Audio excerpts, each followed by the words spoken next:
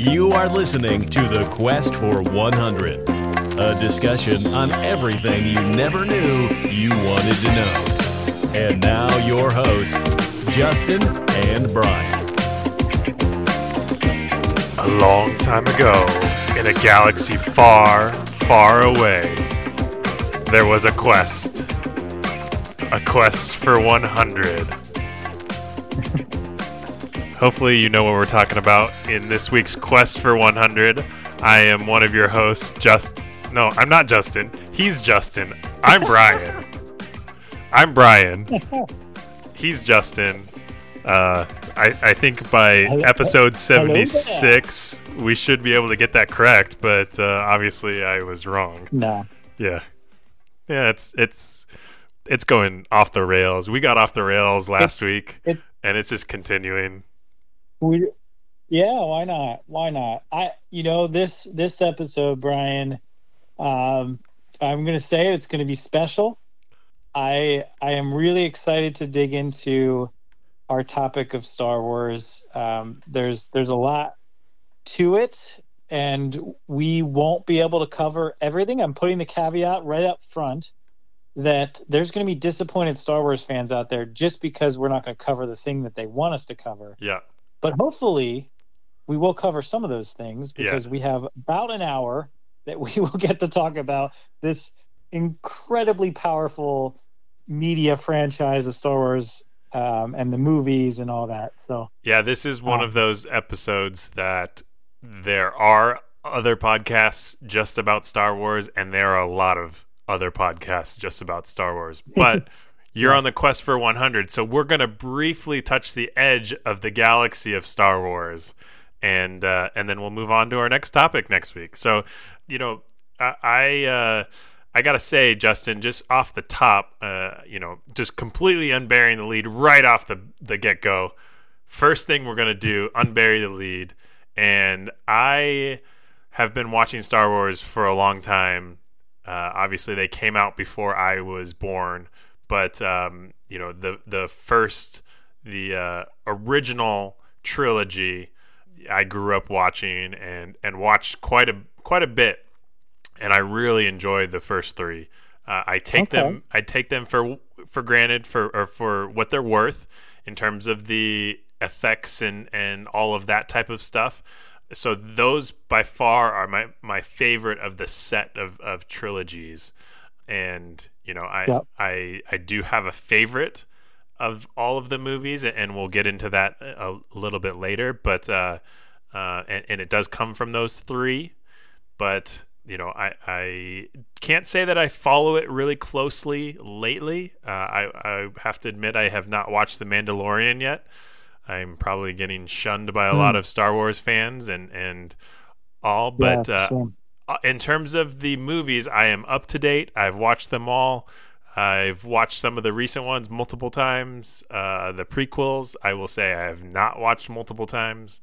So what about you? Where do you come at from this Star Wars galaxy? Yeah. So it's kind of cool. I think as of like a couple months ago, you probably were a much bigger Star Wars fan than I was. So I had older siblings. I grew up. They got me into watching the old ones, the original trilogy, and it was good. I didn't have anything, I didn't love it. I didn't hate it. I just was like, oh, this is cool.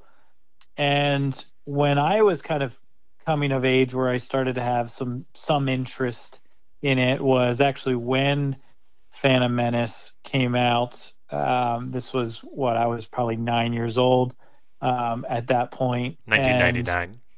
Yeah, 99. So I watched that. I actually really enjoyed it in the theater. I was 9 years old, but I really enjoyed it. And I saw the next one, Attack of the Clones, I saw a couple years later. I don't know if I saw it in theaters or not.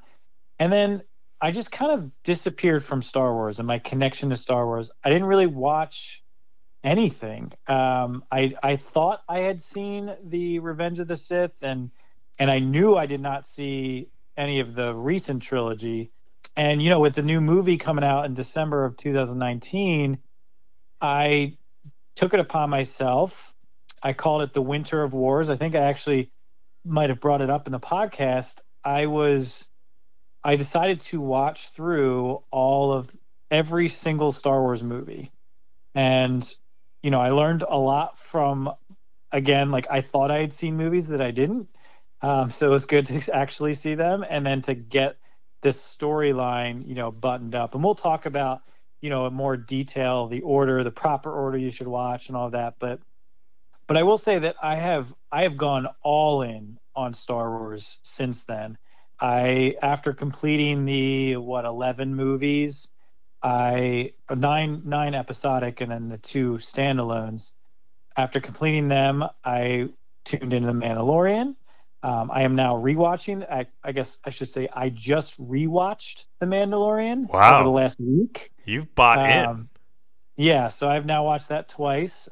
I have played and beaten The Last Jedi, which is a video game that's focused on that. And then I have we have the Oculus Quest, which I think I've called out before. There's a Star Wars game on that is I forget what it's called, but you play kind of a young Jedi and you get to swing your hands around like you have a lightsaber and you get to meet Darth Vader and all that. It's pretty epic. But anyway, long story short, I'm all in on it, and I still feel like I have a lot of catching up to a lot of the fans out there, and you'll probably see that as I talk about some things that I don't have a fully fleshed out opinions on a couple things, but I'm really passionate about it, and I found myself really enjoying that watch through the last couple months really of just getting immersed in it. I gotta say I'm a little shocked. I'm a little shocked that I thought that you would have been a more established Star Wars fan. It wasn't just like within the last year. Since we've been on the quest is really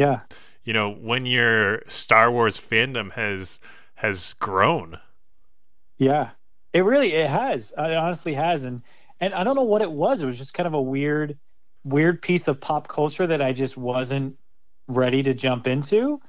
And maybe because I felt like it was already too late, or I don't know what it was. At certain points, I wanted to get Alyssa, my wife, in and get her to watch it with me. And so that was kind of slowing me down from doing it at other times. But then eventually I was just like, screw it. I'm going to watch these movies. And, if people want to watch with me, then great. If not, I'm just watching them. It might honestly be that Barney age gap. Because maybe, if you're talking about your first, obviously I didn't see the first ones or the originals in theaters, but the Phantom Menace being in theaters was not a very big deal. Like, it was a big deal, but it flopped and it wasn't that big to me. Like, my Star Wars upbringing was with the originals and not with Phantom Menace. So I mean, I could see where if the Phantom Menace was kind of right in that, time period where you're getting up to speed on all of them, then it does become difficult to get into it. Yeah. Yeah, and it was kind of it was kind of mixed in with the old ones.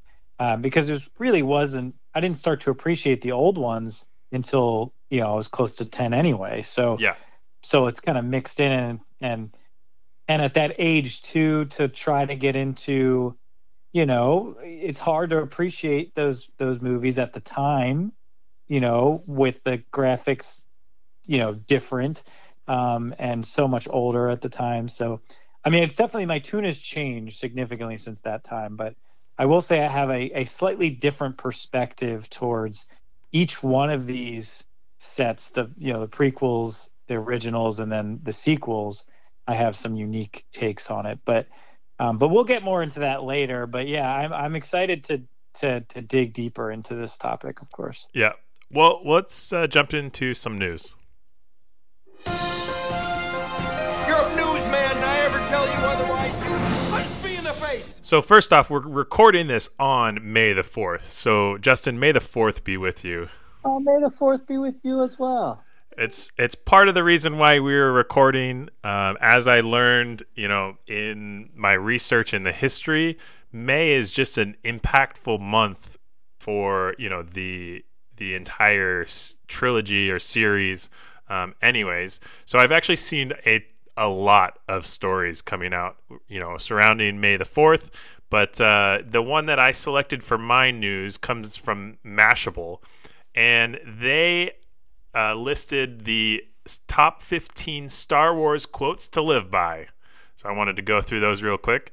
Okay. The first one obviously has to be Yoda, and it is, "No, try not. Do or do not.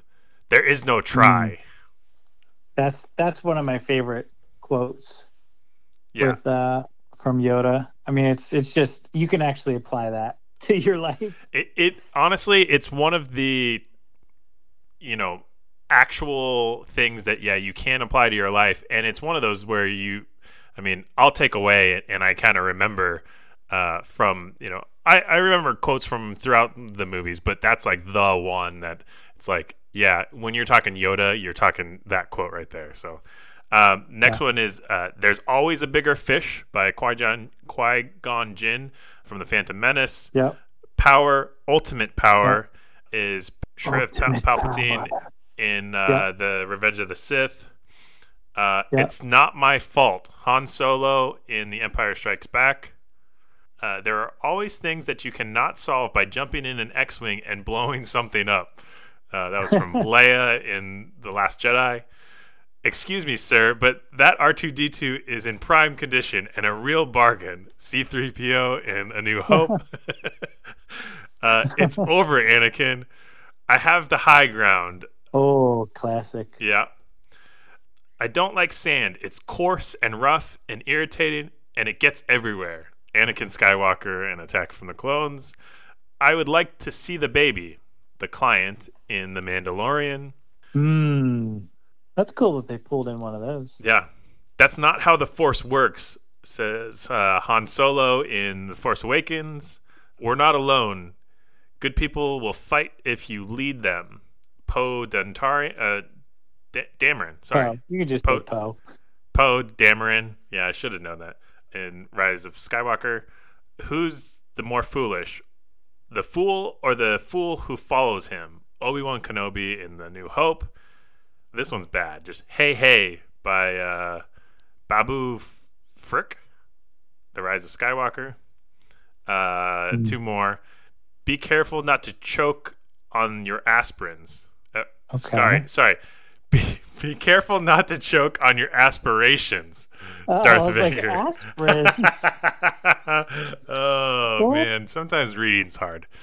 And then Luke, you're going to find that many of the truths we cling to depend greatly on our own point of view.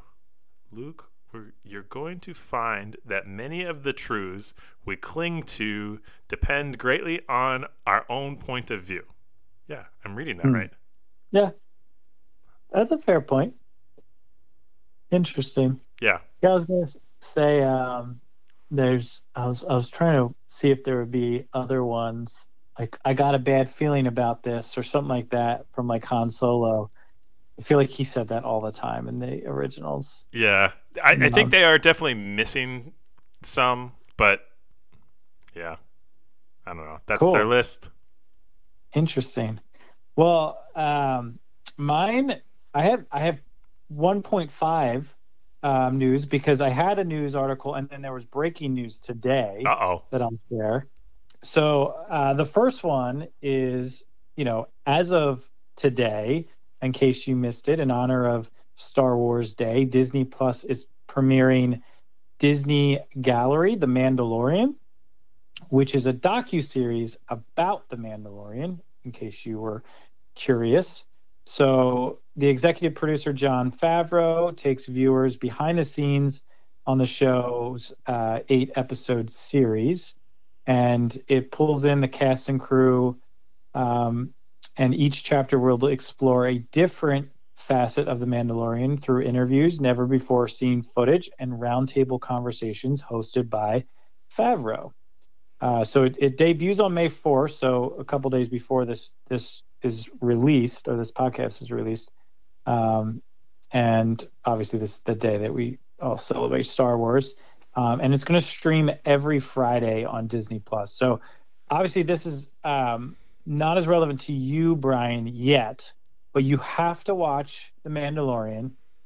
And my guess is that they're going to do a deep dive on every episode. So like, it'll be interesting to see, like, I don't know if you're interested in doing this, or do you even have Disney Plus? I don't. Nope. And I was just going to say, I don't have Disney Plus, and I don't know if I can justify just saying, yep, I'm going to get it just for. I think I might just give you my login. Okay, don't say that publicly. Don't say that publicly. Oh, that's fine. They're okay with that. But no, I mean, I honestly, if you're a fan of Star Wars, if you're listening to this podcast and you haven't watched The Mandalorian, or you're Brian, like, you should definitely watch The Mandalorian. And honestly, if you are just curious about Star Wars and you happen to tune into this podcast, I would definitely say tune into it anyway, because it's kind of in a silo. It doesn't have a ton connected to the real the actual like Skywalker plot line and all that. Like, it just kind of can live by itself, and I thought it was just a lot of fun. It was just well made series, and I'm really excited because the Mandalorian has pretty much a different director for every episode. Yeah. And so like there's what's her face? Bryce Dallas Howard? No, that's wrong. No. Oh, darn it. Bryce Howard, whatever her name is. Ron Howard's daughter. Anyway, she does one. There's a couple other people that have done it, but my favorite, and one of my favorite, honestly, my favorite directors at this point in the last 10 years at least. I always butcher his name, but it's Taika Waititi. Are you familiar with him, Brian? No. So Taika has done a number of recent movies. The most notable one for me was Thor Ragnarok. Okay. So did you see that one? Yep. I forget. Yeah. So Thor Ragnarok had like this really comedic background to it, and was just, I thought, one of the better Marvel movies out there. So he did that one. He did Jojo Rabbit, which was the 2019 movie that just came out. Didn't see it. It won like best screenplay, and was like pretty big. And then I actually just watched another one of his movies. Anyway, I'm going on this tangent. Yeah, off the rails. But it is. But the reason why I say that is the breaking news today is that he actually is going to direct a new Star Wars film. Film, yes. So okay. There's the reason why I said 1.5 stories is because that's pretty much all the details we have on it, is that he is selected for it. But I love his work. I think he does an amazing job. Even the one or two episodes that he directed in The Mandalorian were just so well done. And he just has this, like, I don't know, like, he gets the right act. I don't know. It's just the collection of what he does is just really impressive. And so him added to the Star Wars world, I'm very optimistic for, what might be coming. And I think the rumors are 2022 for the next movie, and that it would be separated from the Skywalker, series. It would be something new, or at least in a silo or something. But again, just speculation at this point. Interesting.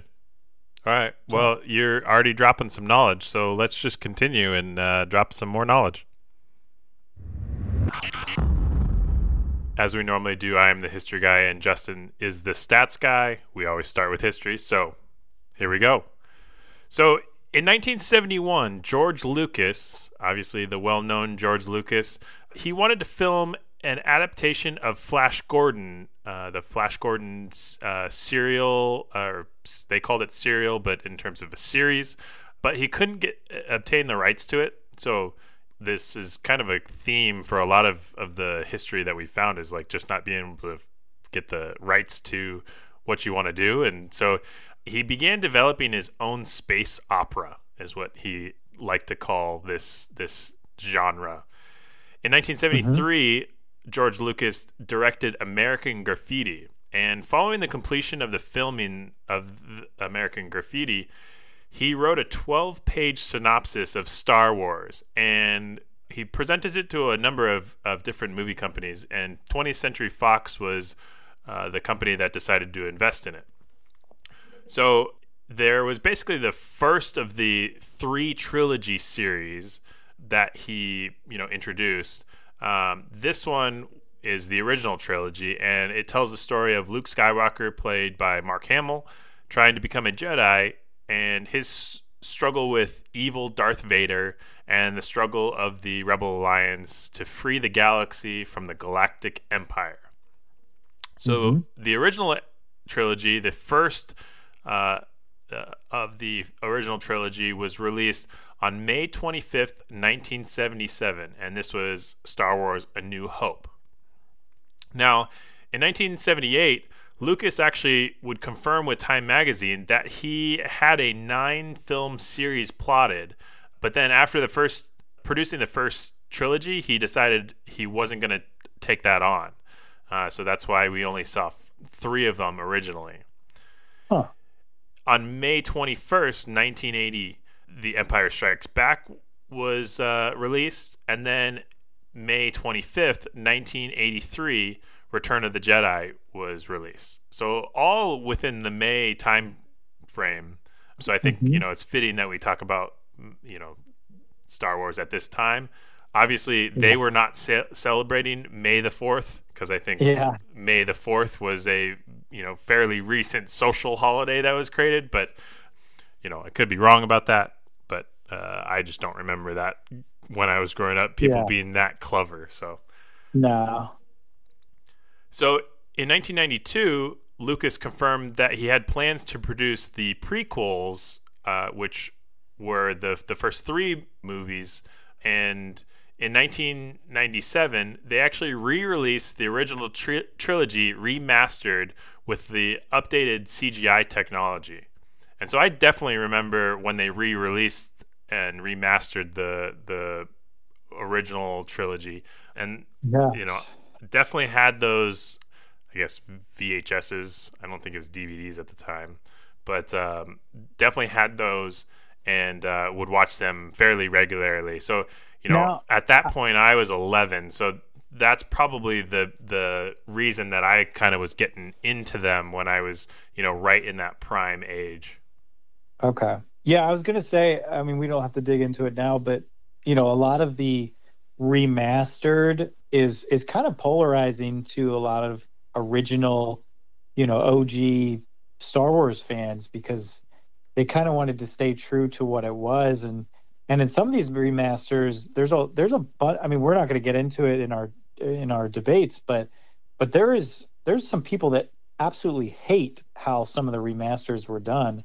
One of them is like the who shot first debate between Han Solo and Greedo is like, it's totally different over a remaster versus a non. And again, we're not going to get that into the weeds in this today, but like I'm guessing that, when you were getting into them, you probably appreciated the remastering. Well, I honestly don't know that I knew the difference at the, I couldn't have told you. I was so young that I don't think I could have told you, oh yeah, like it's so different or whatever. Sure. Like I was just taking them for what they were.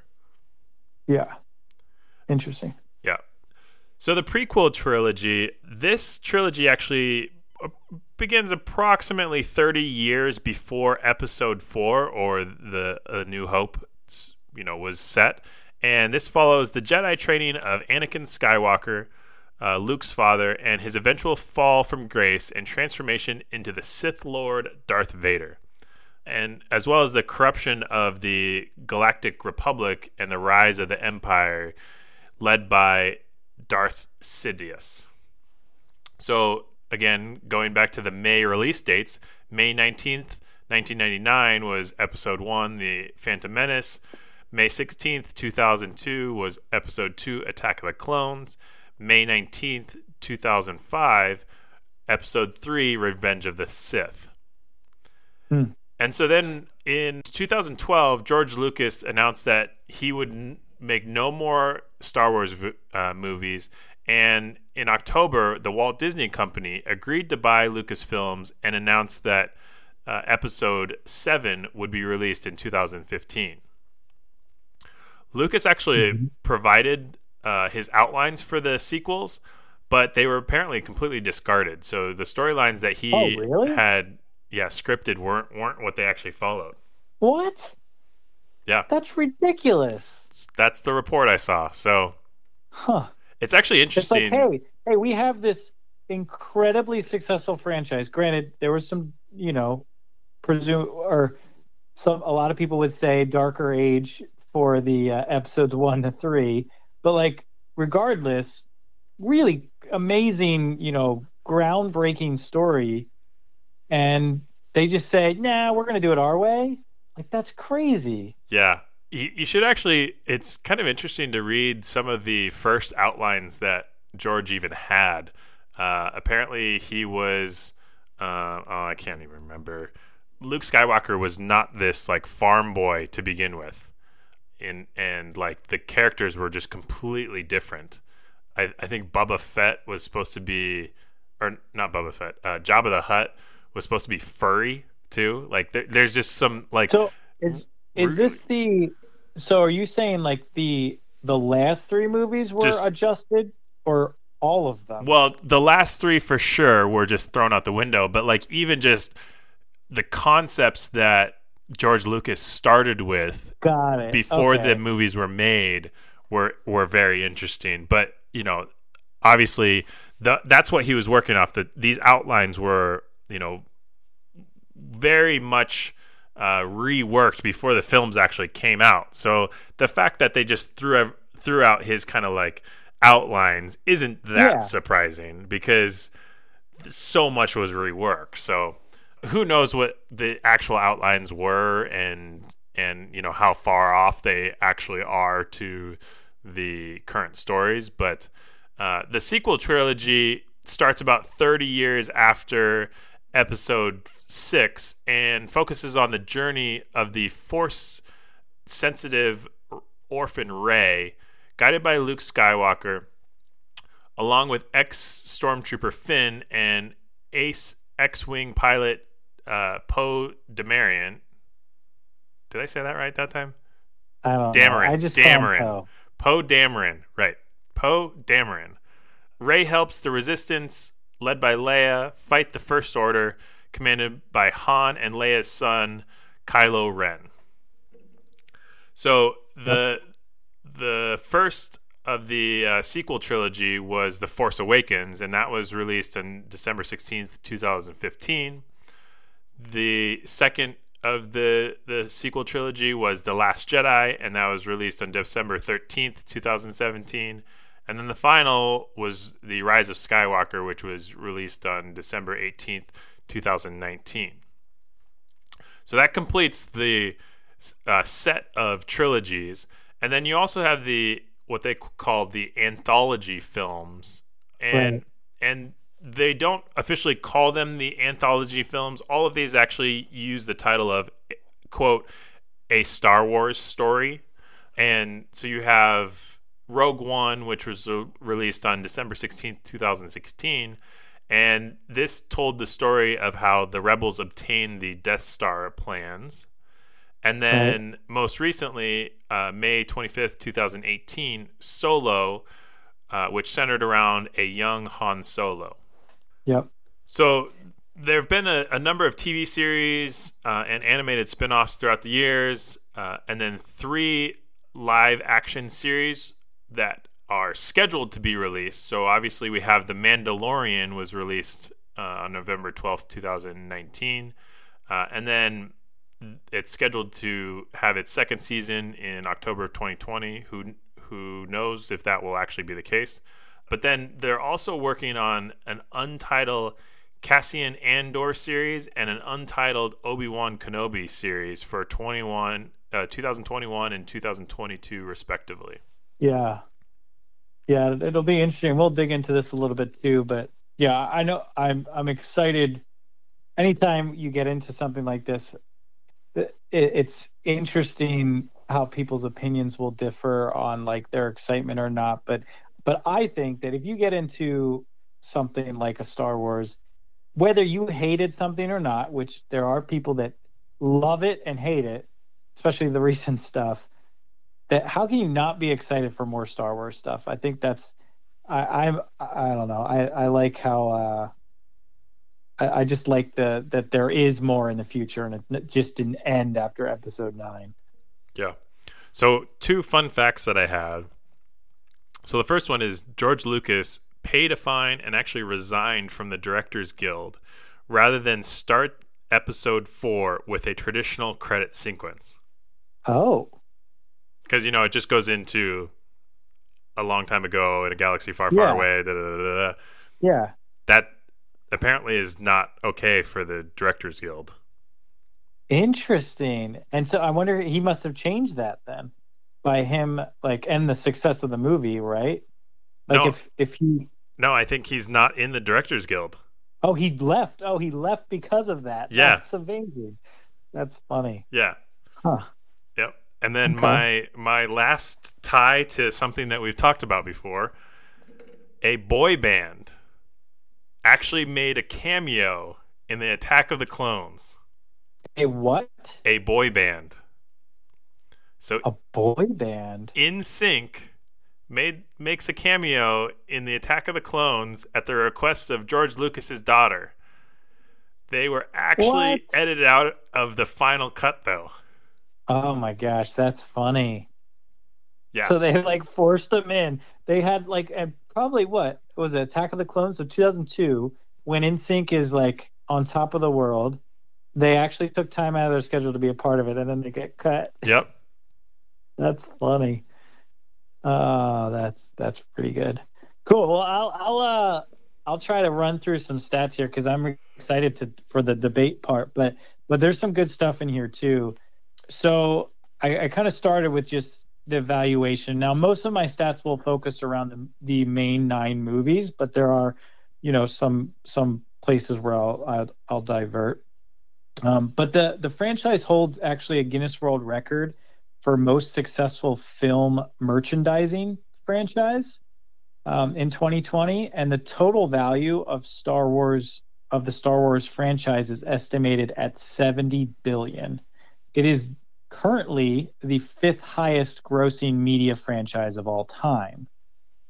Could you name one media franchise that is above them?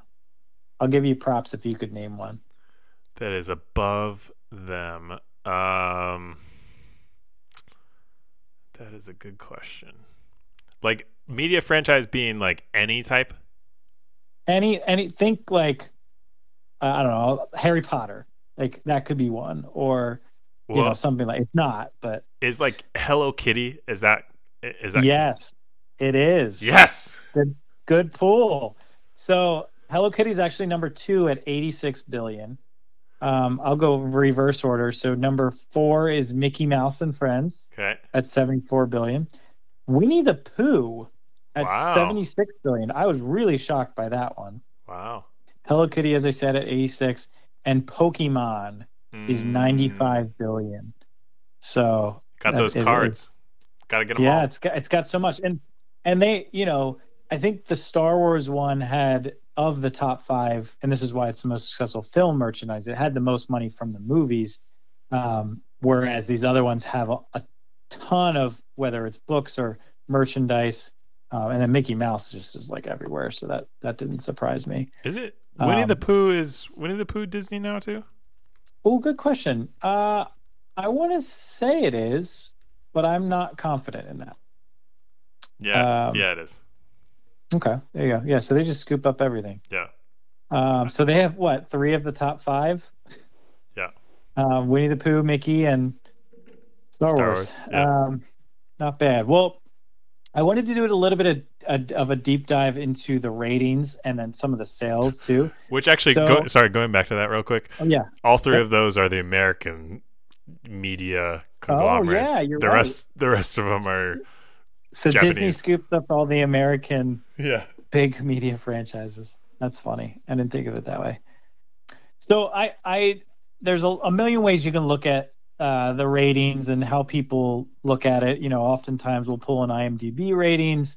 Sometimes I'll pull in Rotten Tomatoes. And the one thing I was really intrigued to look at for these, 9 episodes, and again, focusing just on these 9, is how the critics scored these movies and how the fans scored the movies. And for the most part, there's an alignment on all of these. Wow. So, Surprising. Yeah. So, Star Wars Episode 5, Empire Strikes Back, is I wouldn't say far and away the best on, but it's rated a 94 out of 100 for critics and a 97 out of 100 for fans. Really? So, yeah, like crazy strong numbers for Episode 5. The next movie is A New Hope, so the original, and 92 for critic, 96 for fan. Return of the Jedi episode 6 was the third best for fans at 94. But interesting enough, The Force Awakens, so episode 7, was the third best for critics. And if you look at just, I won't go over all the numbers, but episodes 1 through 3 hovered around like 50, 59, 60, 56. So not great. Revenge of the Sith was a little bit higher with an 80 critic score, but a 66 fan score. Yeah. But the craziest that I found of all of this, if you'll notice, I left off the last 2 episodes. So The Last Jedi received a 91% critic score. So 91 out of 100. Fans gave it a 43. That's a difference of 48. That's a significant difference between critics and fans. And then also significant, but the other way around, critics hated Rise of Skywalker, but fans actually kind of liked it. So a 52 rating for critics and 86 for fans. And this just I baffled me that there would be differences like this. Usually, sometimes I find that critics are more critical they're literally critics, but they're more critical of these movies or any movie versus a fan. Fan typically likes it. But, that is not the case with The Last Jedi, because fans were like, screw you, this sucked. And, and in many ways, and I'll get to this in a second, but in many ways, how much the fans hated The Last Jedi really hit them on their bottom line, because not as many people came out to Rise of Skywalker. Less people were coming, and less money was made from the last episode. Even though it was the conclusion of this entire series, they lost money on it because The Last Jedi kind of went a different path that fans did not like. Weirdly enough, the critics did, but they did not. But fans, I thought fans loved the little porgs of the Last Jedi. There are different types of fans, and I would say that yes, there are fans that like stuff like that, and we'll get into this a little bit too. Fun fact, by the way, on the porgs, apparently they were all, wherever they shot that, Yep. There was a bunch of what were they? Puffins. Penguins. Puffins. Puffins. Yeah. And so those puffins, they, instead of editing them out, Yep. they decided to just place the porgs in Yep. place of them. So Yeah. they weren't even original, supposed to be a part of it. Yeah. I saw that somewhere else too. Yeah, that's kind of cool. I thought that was crazy. But anyway, so the highest grossing film, and all of these numbers are converted into, current dollars pretty much. Inflation, yeah. Yeah, with inflation. So episode 7 had the highest by far at 268.6 million in converted sales. For comparison, in converted sales, episode 4 had 6.6 million. So not anywhere close, but it's also hard to amazing. Compare the box offices. You're completely right. It's very different, but it more just speaks to the different world. But if you look at the last couple of movies, it was 268, as I said.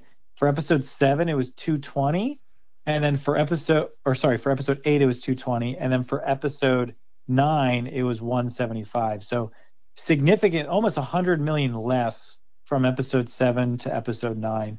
So they were really starting to take a hit. And I honestly, there are people that I know, people that even listen to this podcast, that chose not to go see episode 9 because they hated episode 8 so much. And they were like, I'm not giving them any more money. And I thought that was crazy, because if you watch 8 movies plus the standalones and you're not going to go see the finale of it, I don't care how much you hated the one. Like, I just significantly disagreed with that stance. But I guess some people are very passionate about the traditional ones, so I get it. But yeah, so a couple awards just to call out. So the 9 episodic live action films together have been nominated for 35 Academy Awards, of which they won 7, and 6 of which were for New Hope. They won. That's a lot to win for one movie, but obviously it was crazy when this stuff came out. And again, I can't speak to it because I wasn't born then, but from the people that were around during that time, I just people were blown away by the special effects and by the costumes and the story and everything. It was just never really been done before. So you have to appreciate it for that. But also, interesting enough, the franchise has received a total of 14 Grammy Award nominations, and they won 6 there too. So what is it? John Williams, I think, is the composer of most of these, and he's just fantastic at building a score. So I had some interesting ones to tie on here that I thought our fans may or may not know, but. So we were talking about the New Hope. So when 20th Century Fox attempted to distribute A New Hope in the U.S., fewer than 40 theaters agreed to show it. And as a solution, Fox threatened that any cinema that refused to show the movie would not be given the rights to screen the potential blockbuster The Other Side of Midnight, which ended up grossing less than 10% of what this movie did. So I thought that was really funny to just think back at. Also interesting, so the actor who played Obi-Wan Kenobi in the original films is Alec Guinness. So he was really well known, world renowned, I guess, for a lot of Shakespeare and a lot of play acting and all that. And he thought that Star Wars was, in his words, fairy tale rubbish. There's multiple reports of him just I think I read something that said that a kid approached him and said, "Oh, I've watched Star Wars 100 times. I love it." And he said, and asked for an autograph, and he said, "I'll sign this for you, but you should never watch this movie again." And he genuinely didn't like being a part of it. But despite this, he negotiated a deal to earn 2% of the gross box office receipts for movies, and those movies that he received, which earned him $95 million for his relatively small part in the movies and the original trilogy. Yeah, he dies pretty early. He does. So sorry, spoiler alert. Spoiler alert. Yeah, spoiler alert. Right. If you'd like a comparison, Harrison Ford was paid $10,000 for his performance in A New Hope. Yikes! $10,000. Oh man, I can't even imagine. He went on to make much money. Harrison Ford did, of course, with his many other roles and even within Star Wars, but crazy to think that it started that way. A disco version of Star Wars theme became the #1 hit in 1997 and held the spot for 2 weeks. Thought that was interesting. and I actually played the song and I remembered it. So it must have been used at certain moments.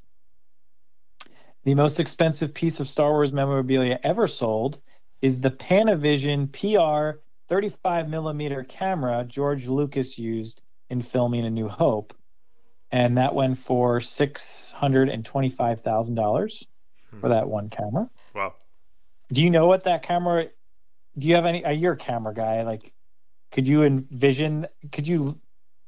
pick that camera out of a lineup? Panavision is not a thing. Otherwise, I'd buy it because it's my vision. Oh, okay. Interesting. You didn't. Oh, I get it. Yes. We'll let that slide. The sets, and then my last stat was the sets of the Phantom of the Menace were only as tall as the actors, but they didn't account for 6'4" Liam Neeson. So they had to rebuild all the door frames for Qui-Gon Jinn, which racked up an additional $150,000 in production costs. Man. So that's pretty funny how one small little difference in height can create that much cost change. But yeah, so that was my fun facts. Hopefully our listeners learned a thing or two about it. All right, well, let's get into some friendship tests. We just become best friends. Yep. All right, Justin, so we're talking Star Wars, but real quick, there's obviously another Star series out there in Star Trek, and people are really into Star Trek as well. Yeah. Which side do you fall on? Yeah, interesting enough, I probably would have put myself on the Trek side for my younger years. My dad was really into Star Trek and would watch the show all the time, and so I would kind of, tune in with him and watch it. He was a Trekkie. Yeah, he was a Trekkie, and so I don't think he had anything against Star Wars, but he just was a big Star Trek fan. So I just out of pure consumption, I probably would have been a Trek fan more, but I am, after the Winter Wars and everything else, I'm far on the other side now, and Star Wars is just, and nothing against Star Trek, but Star Wars is just better. Yeah. I never really even got into Star Trek. I was always a Star Wars person, so I can't even say that we've mentioned it before in our Magic episode that I had Star Wars the playing card games similar to Magic cards. So that's how much I was into Star Wars as a kid. Nice. Actually just found those cards. Oh, nice. Yeah. That's sweet. So, we kind of touched on this a little bit, but you talked about your favorite set of movies, but what's your favorite movie within all of these? Yeah. So I was a little shocked that people said that Empire Strikes Back was the best movie, or rated the highest. Of the original trilogy, I don't like that one. Like, that's my third of the three. Really? Yeah. Huh. It just gets a little slow when he goes and hangs out with Yoda and trains with Yoda. Like, I like Yoda, but it's just a little slow. It's also a little scary. So maybe that had to do with when I was a little young and he was walking through the swamp and all that kind of stuff. But Return of the Jedi is actually my favorite of all the movies. And I don't know why. I think I just like Endor. The idea of Endor I like as a concept. And so when they're all with the Ewoks and all that type of stuff, I like Endor. Yeah. All right, that's fair. You're not alone in that. There's a lot of people that are big fans of Return of the Jedi. Obviously, all three of those original ones, people just have a ton of love for, and you're really, I don't know, you're pulling teeth to pick one from them. But I think for me, it's the Phantom Menace. Just kidding. Yikes! Wow. No, we would have. No. Wow. I'm actually with Empire Strikes Back, and they're all three of those originals are good. I would say A New Hope is probably my least favorite of those three, because similar to what you were saying, like it just felt a little slower. It took a little bit to get back into it when I tried to rewatch it. That was definitely a little bit of a hurdle. Return of the Jedi is great. Like I don't have any, gripes with that. But Empire Strikes Back, it just, it's really that middle story that, enough about the Jedis, but he's coming into his own, and you have a huge reveal with Darth Vader, and like it just, I don't know. There's many moments within it that were just really, really epic. What's interesting is most of the time sequels are horrible. Right. And that's the way I kind of feel about it. Is the sequels. The sequel was not as good, and the sequel trilogy was horrible because it was technically the prequel. Yeah. Like the prequel was the follow up to the original. Yeah, I don't know. I mean, I disagree with the first part you were saying. Is like I agree. I guess I agree with most sequels are bad, but I mean they just squashed that with Empire Strikes Back. I mean they at the very least it's the equal to level of New Hope in my opinion. So I don't know. I think they just there are stories that just take time to tell. And this is one of them. And to me, even though it was kind of a sequel in its time as like the second movie, it still was the second of three. And so to me, I find myself really liking the meat of these movies where you know enough about them that it's not new, and you can kind of build upon the characters to know them better and all of that. So I stand by Empire Strikes Back. But I respect your Return of the Jedi. I respect that.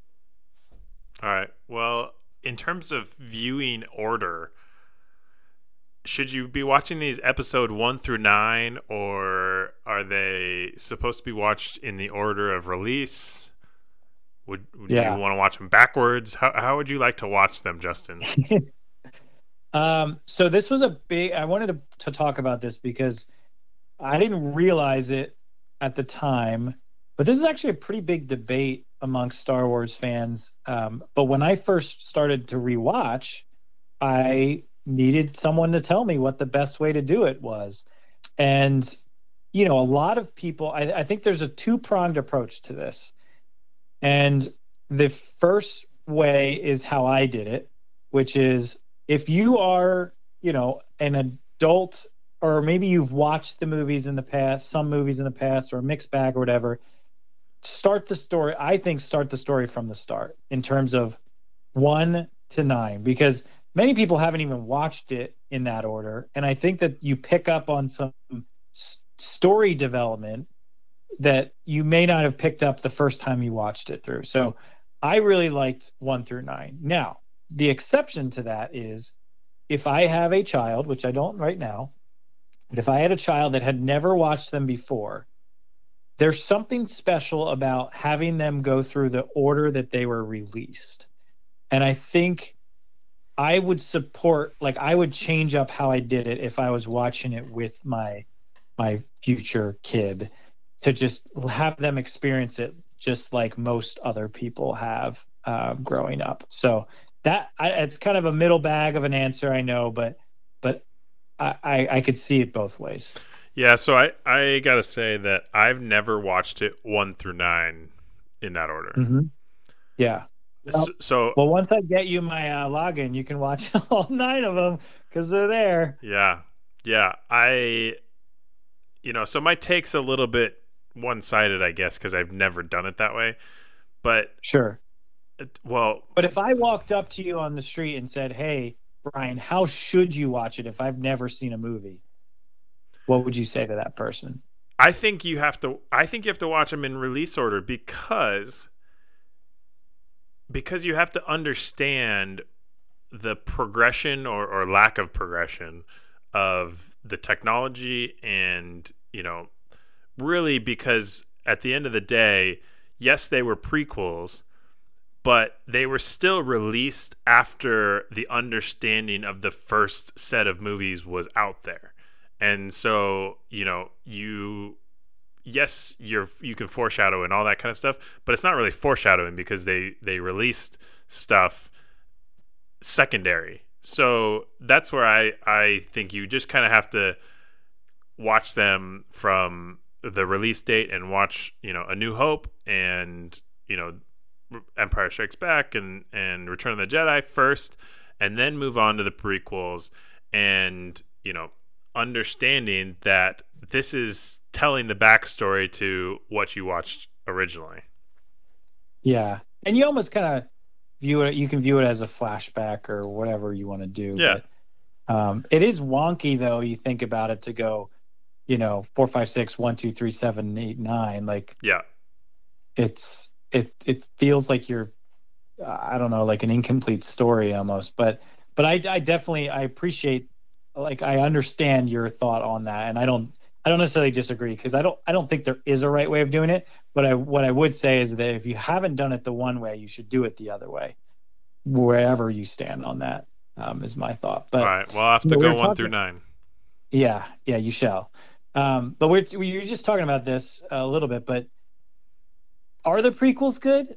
And are the sequels or the new ones good?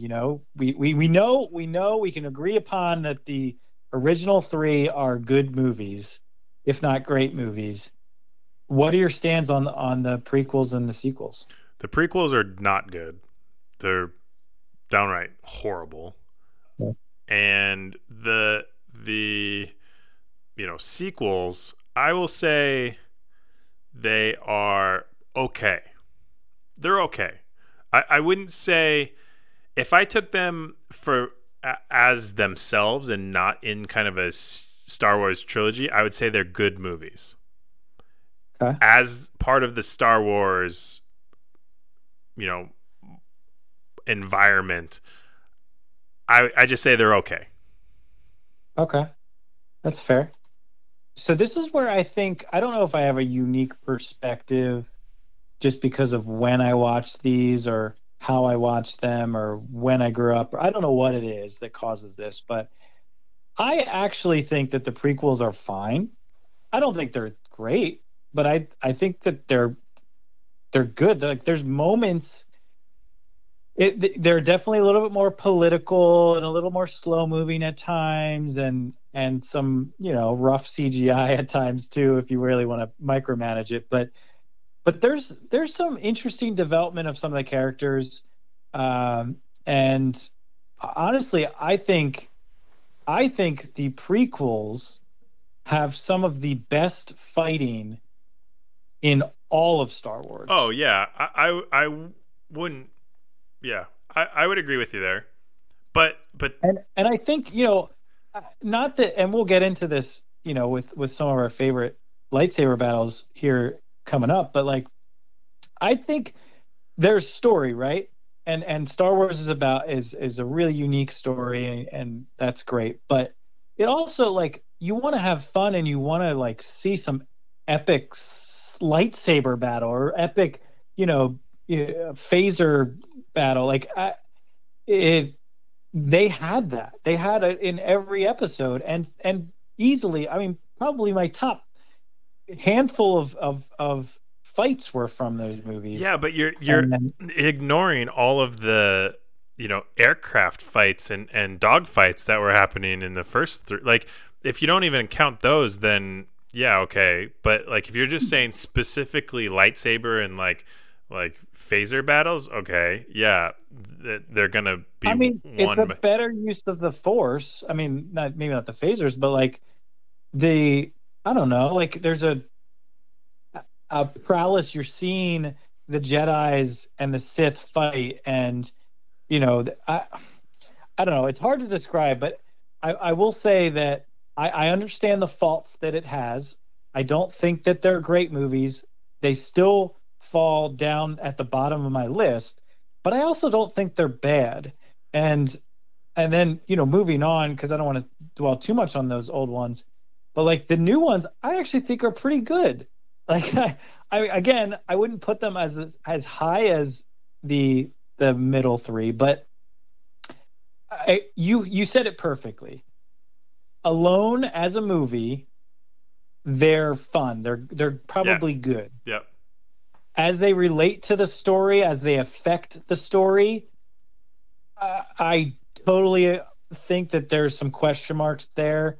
I mean, you in essence totally changed the Force in those last three movies, where you can just like break through and communicate. I mean, you could always communicate. There was signs of that with Luke and Leia, but the ability to, I forget what it's called, but like put an item through midair and appear in someone else's hand, like that's, as entertaining as that is, it also is like, what? How is that a thing? Like, how can you do that? So I definitely see the faults there too. But I will say, I mean, people hated The Last Jedi. I thought it was fine, and a lot of people that saw Rise of Skywalker were not like huge fans of it, but I thought it was a lot of fun. So, and I saw that in theaters. So maybe I'm like, I'm not allowed to have an opinion on this because I haven't grown up with it, but I thought, all of them were at least decent movies, and some of them were really good movies, of these 9, obviously, but that's kind of where I stand. Okay, my one big gripe on the prequels, and we're running way over time, so I know. I don't care. We're talking Star Wars. I don't care if we go over. This is a fun conversation. But the technology, right? So the technology is so advanced before we get to the original trilogy. Like you've got clone, these robots and that are super sophisticated, the Clone Wars and all that type of stuff. You've got double, lightsabers that are doubled, tripled, whatever, and then all of that's gone in when we get to the original trilogy. That's my biggest issue with the prequels. That's fair. That's a fair point, and I do think that there is.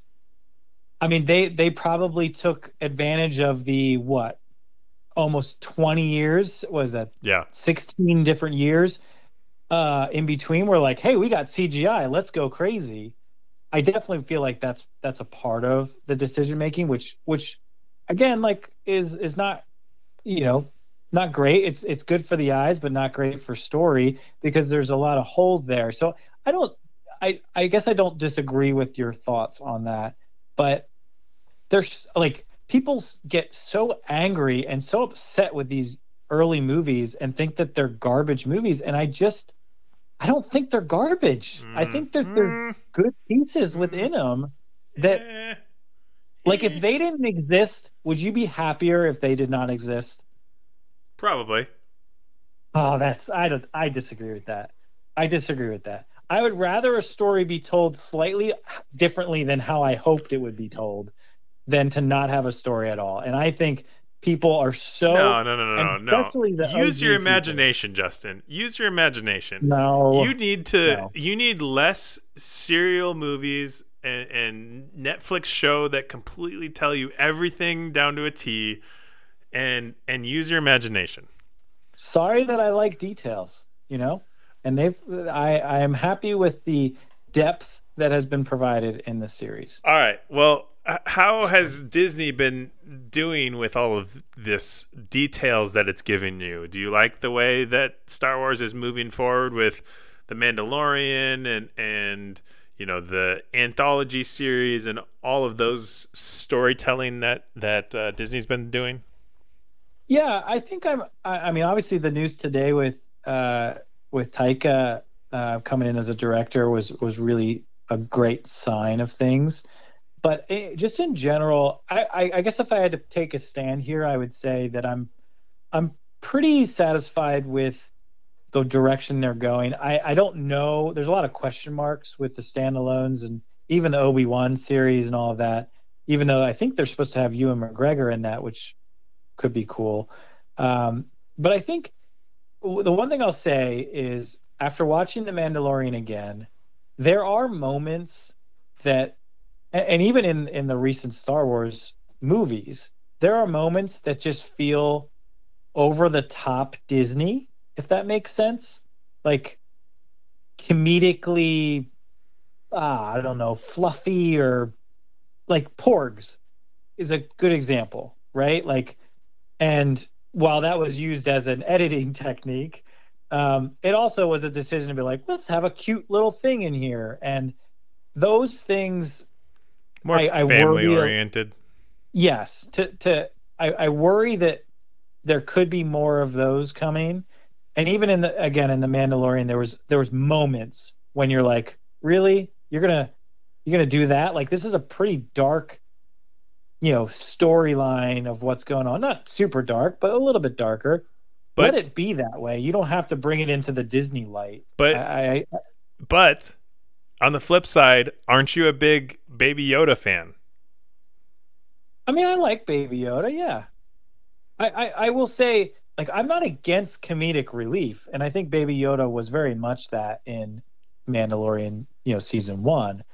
I'm not against it because I like to laugh, and that's probably the most laughs that came from the show or from the child or Baby Yoda. So I get that, but also there's moments when it's just they try to be too cute with Disney sometimes, and I'm just worried that they could take that a little bit too far. But they also, Disney is a freaking powerful and smart organization that typically doesn't fail when they do things, though occasionally that happens. I don't know. That's kind of where I stand. I don't know what your thoughts are now, getting into or not yet into some of the new stuff. Yeah. I don't know. Yeah, I mean, obviously, I'm just basing this off of the 3 movies that they've released, and comparatively to the prequel movies, I mean, they're definitely taking it in the right direction. So I think that, it's going in good spaces. We'll see if they can continue that. I also think there is something to be said about oversaturating the market, and could they potentially be, doing too much? A lot of spin-offs and TV shows and things have come from Star Wars throughout the years, and they were never just very good. And so, yes, by having Disney backing it, they should be okay or pretty good, but are they going to also force feed us these spin-offs because they're Disney and they think Star Wars or no Star Wars will at least, turn a profit for them, and they don't really care if it's really a great story. So I would agree with you there. I think you have to be careful, and I will say that it seems like most of this will be this way. I don't know what the new movies are going to be like, but I think if you stay away from the Skywalker movies in a way, like, tell a different story. Like The Mandalorian, while there's certainly moments and even types of characters that are very similar because you're living in the world, it's still very different. Like Mandalorian is a nobody. Like he doesn't show up. It's not like you're following Boba Fett around, but like, so I kind of like these one-off, do a deep dive into something unique or a character that we never know about that just interacts with things with the Force or whatever. I'm intrigued by those storylines. But all right, well, we were talking about some of the Disney direction here, and while this wasn't Disney at the time, what are your thoughts on Ewoks? And you loved Return of the Jedi. Yep. And Ewoks were a pretty prominent role in that movie. Part of the reasons I love the Return of the Jedi are the Ewoks. All right, so then you've answered my question. You're a big fan of Ewoks then. Yep, I am a big fan of Ewoks. Why are you a fan of them? I love how innovative they are in terms of their ingenuity. It's almost like Home Alone, and when Kevin kind of, rigs up his house to defend against the burglars. The Ewoks basically are able to rig up all of these things in a very primitive environment and defend and beat the galactic empire that has these robots and massive machinery and technology, and a little intelligence and ingenuity can go a long way. So I just love the Ewoks, and I think they're clever, and yeah, that's. I think it is pretty funny that I appreciate the inspirational piece you pull from that, but it is also funny that these little 3-foot, 2-foot little creatures with enough numbers can take down what was it, an AT-AT or one of the walkers. Yeah. And really, could that actually happen? Those things are ridiculous, but at the same time, I don't know. I guess it's cool, but so I mean, okay, are you really saying about having lightsabers, the Force, all of the things that happen throughout the entire series and trilogy and the entire storyline, that's really what you're going to pull out? Yes, I am. And if you're going to make me make a stand about this, I will, because the Ewoks are there's a feasibility there. They're not extra strong. Sure, they're innovative, which is great. Yeah. And I think that their ability to adapt and fight, I don't hate it, but you can't compare that to the Force. The Force, yes, is new to our minds in terms of what it is. It's an introductory of a whole magic system, essentially. But we know that it's strong. We know that it's incredibly powerful. These little guys, we don't know that. They just feel like they're little teddy bears running around. I don't know. Yeah, but they're showing their intelligence. I guess they string up a massive log, and that's how they take out the AT-AT. Yeah, and it just comes in, pile drives into the cockpit. Yeah. It's not saying that they themselves are super strong and 10 of them went at an AT-AT just with their bare hands and took it down. They used ingenuity. Yes, they were able to beat up the people who were operating the AT-ATs and things like that. So they had at least a little bit of strength. But man, I mean, if you talk about animals today and just the sheer strength of normal animals versus humans, well, yeah, there's a lot of animals out there that are smaller than us that are stronger than us and would take a mountain lion, for instance, smaller than me. It's going to take me off my feet if it comes and attacks me. So that's not really that far off. Yeah, I mean, I get it. I don't want to come off as a Ewok hater because I don't mind the Ewoks. I don't have a passionate thing against them, but they are weirdly enough. You did put this question in here, so yes, you must be a little bit of a hater. A little bit. I mean, they also tried to cook Han Solo and Chewbacca, so that kind of gets forgotten in all of this, is that they're kind of a little evil, all right? Well, no. Han Solo and Chewbacca came into their area, and they don't know who they are. So why wouldn't you defend your own turf? I don't know. I mean, to cook them? They could have just captured them. I don't know. We don't have to dig any deeper into this, but I think that they're fine. I don't know if we needed to have them as a crucial member of the Star Wars family, but all right, then who's your favorite animal or character that's not a major player? Real quick. That's not a major player? Yeah. Oh geez. A lot of them are major characters. Obviously I like Yoda and I like Chewbacca. I'm a big fan of the droids. So, I mean, Mandalorian has IG. I think 55, which I'm a big fan of. He's kind of a side character. I don't know. It's a hard question off the top of my head. I think I would probably land on some type of droid, though, if I had to pick one.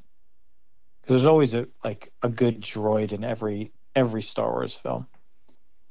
Are Ewoks your favorite?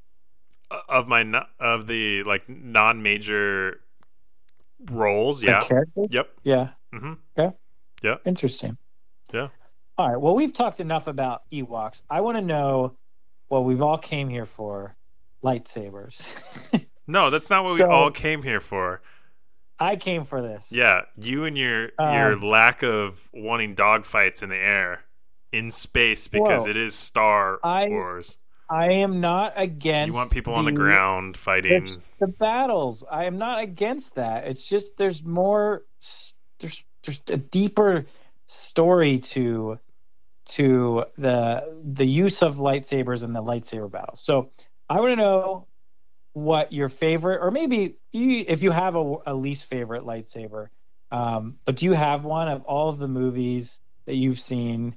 I know there's more even beyond this, some that are in like the Clone Wars and some of the TV shows, but do you have one that you really like? The battles?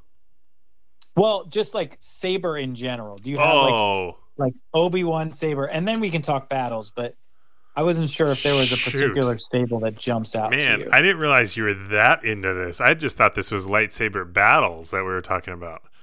I didn't realize you were talking about lightsabers. A little bit of both. All right. Well, I'll speak to mine, and maybe yours will come up unless you know right off the top of your head. No, because they're overrated. Lightsabers are overrated. What? Are you kidding me? Oh, jeez. We should just end this podcast now. I'm sorry it took this long, listeners. Yeah. But apparently we found out. How can you be a fan of Star Wars and not like lightsabers? I think the way that you are positioning them is way overrated. I think they're great weapons. I think they're really cool. But like to say that lightsaber battles is one of the best parts of Star Wars, I think is overrated. Is it not an action movie? I mean, it's space movie though. It's a space opera. I think the dogfighting is way better than the lightsaber battles. I disagree with that because they don't have them in the most recent ones. In the originals, that's what they were. What, the dogfights? Yeah. Yeah, but they also had lightsaber battles, and I think this is where the disconnect may be, is that you're not trying to disrespect lightsabers. I'm not trying to disrespect fights in space with ships. Like I appreciate them, but like where you are, like you really love those original three like significantly more than any of the other movies. I like them a lot, but I also like enjoy the other movies, and the other movies have better lightsaber battles. I just like they're kind of not the best lightsaber battles in episode 4, 5, and 6. And I have no here it is. Here it is. And we can get into this right now if you want. Yeah, let's do it. Cuz we might as well. We're already like an hour and a half in. Yeah. So my favorite lightsaber battle, and there are some really good ones, but none of them are in the original 3 movies. And my favorite is Qui-Gon and Obi-Wan versus Darth Maul. And that fight is one that I remember so vividly and has so much emotion to it. And the choreography is spectacular. I mean, you have the death of Qui-Gon, which is, I didn't see coming when it happened. And, which is like, just brings out this emotion that comes out of of Obi-Wan, and he just goes after Darth Maul, and the fight just like 2v1, and then how Darth Maul can kind of keep up with both of them, and he's got his dual lightsaber, and that was revolutionary as it was at the time. And I don't like the dual lightsaber. Don't like the dual lightsaber. Where'd the technology go? Well, I don't know. That seems like something that they should have addressed in episode 4, 5, and 6. Yeah. I am curious when you mentioned that. I am curious with the technology thing. Is that type of thing something that was added on, or something that was originally in, the screenplay that George Lucas wrote, to be able to have like different, you'll find like later on there's different lightsabers. Earlier on there's different lightsabers. It's almost like a style thing, and not everybody could or should wield a dual lightsaber. Yeah, but are you saying Luke Skywalker could not wield it? He probably could. It's just I think there's a level.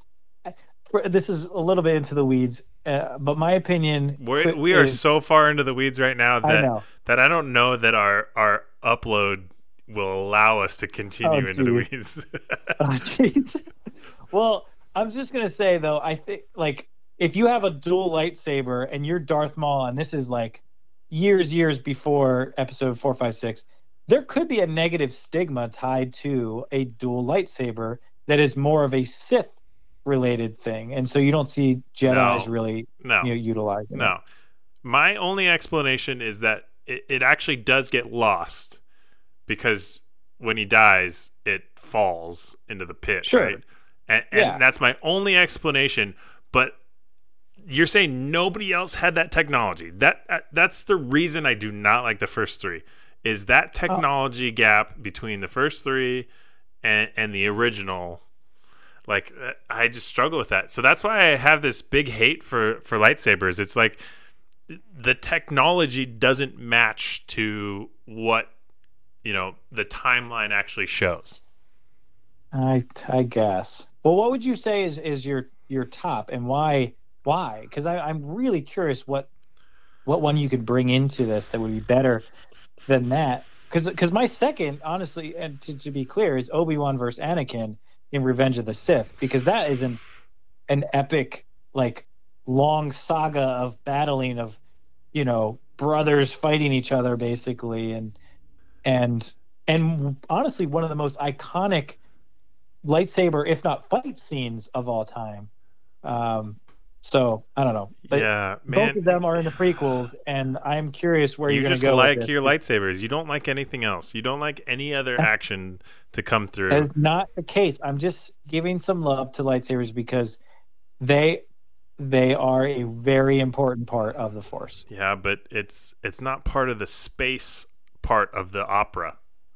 Like you're on the ground. I would say my favorite would probably come from my least favorite of the original trilogy, because that's just how important I place these lightsaber battles. But the Darth Vader versus Luke Skywalker, where Luke gets his arm cut off and then he falls to the bottom of the whatever space city. I would say that is probably one of my favorite. Because that's where the Luke, like, doesn't he find out his Darth Vader is his father?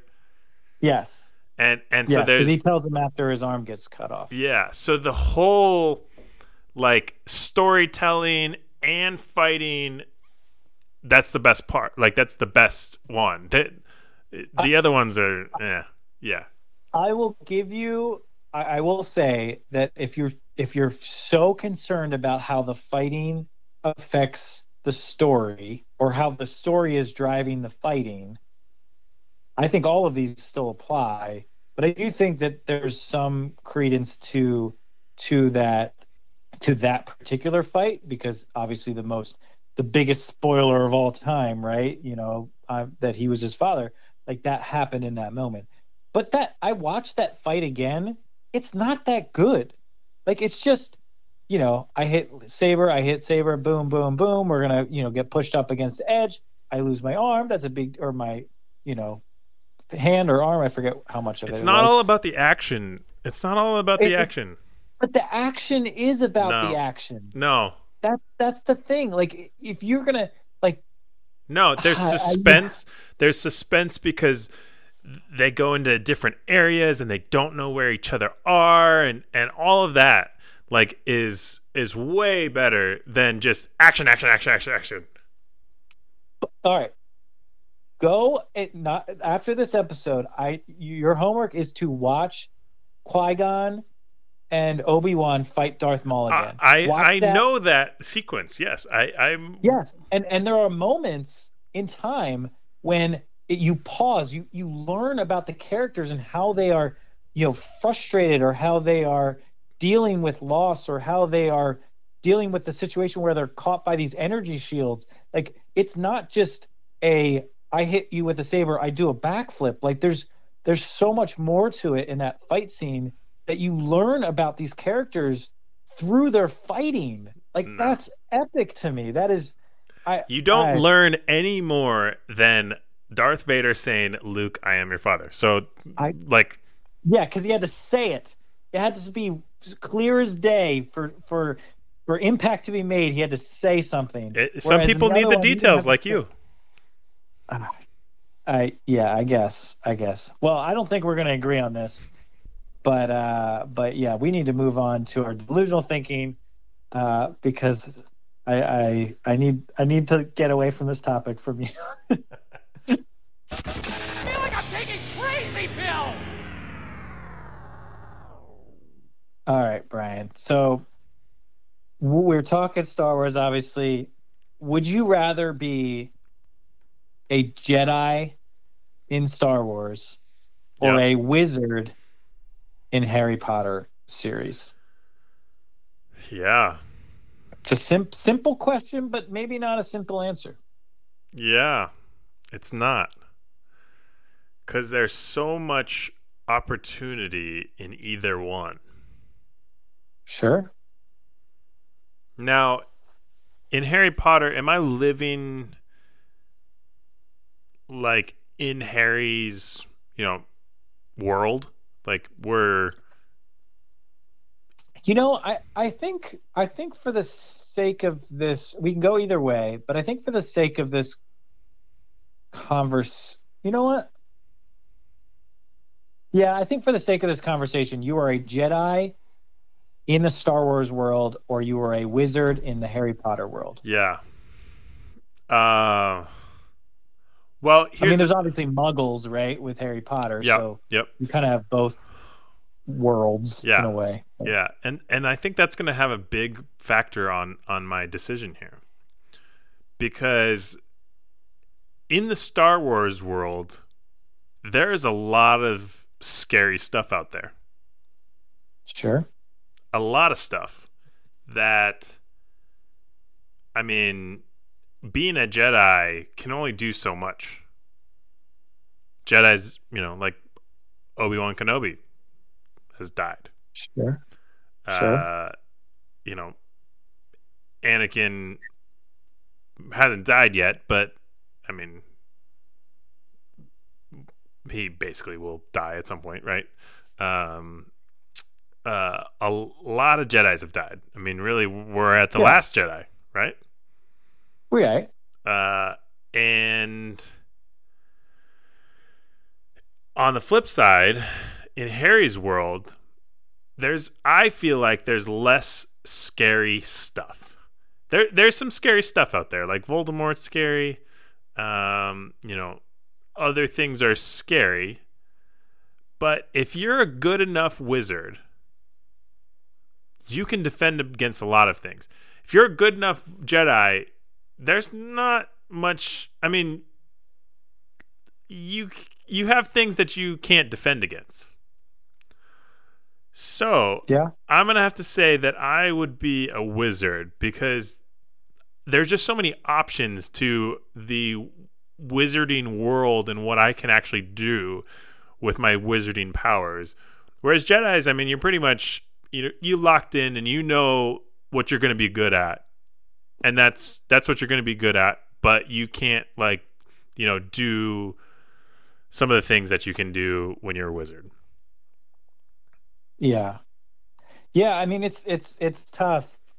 I think there's a stigma, not a stigma, but a little bit of a tie. My initial thoughts, without digging in deep, is that Jedis are cooler than wizards.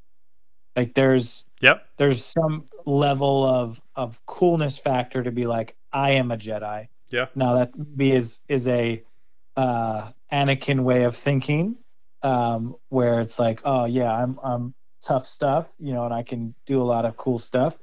Whereas in the Harry Potter world, it's much, I mean, certainly the wizards, there are evil wizards and there's really powerful wizards, and there's schools based around learning wizardry.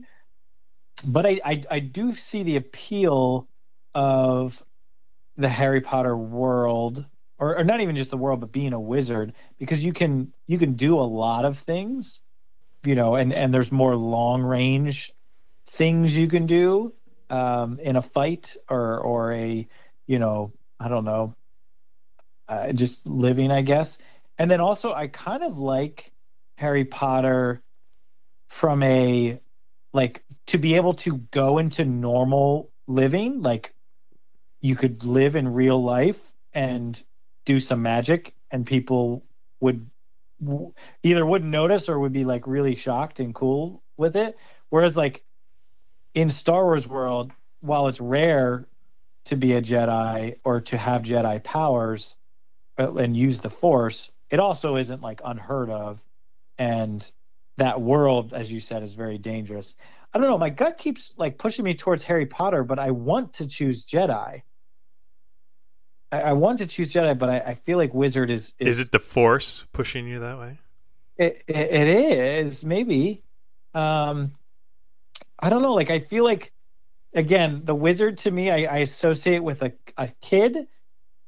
In this scenario, I associate with a child almost. And Jedi I associate with a full-grown adult that is protecting people. And, and I kind of like that a little bit better. It's pulling teeth a little bit, but I think if I had to choose, I'd probably lean a little bit more towards Jedi and living in the Star Wars world. Plus, I kind of am intrigued by meeting a bunch of new alien races. I think that'd be fun.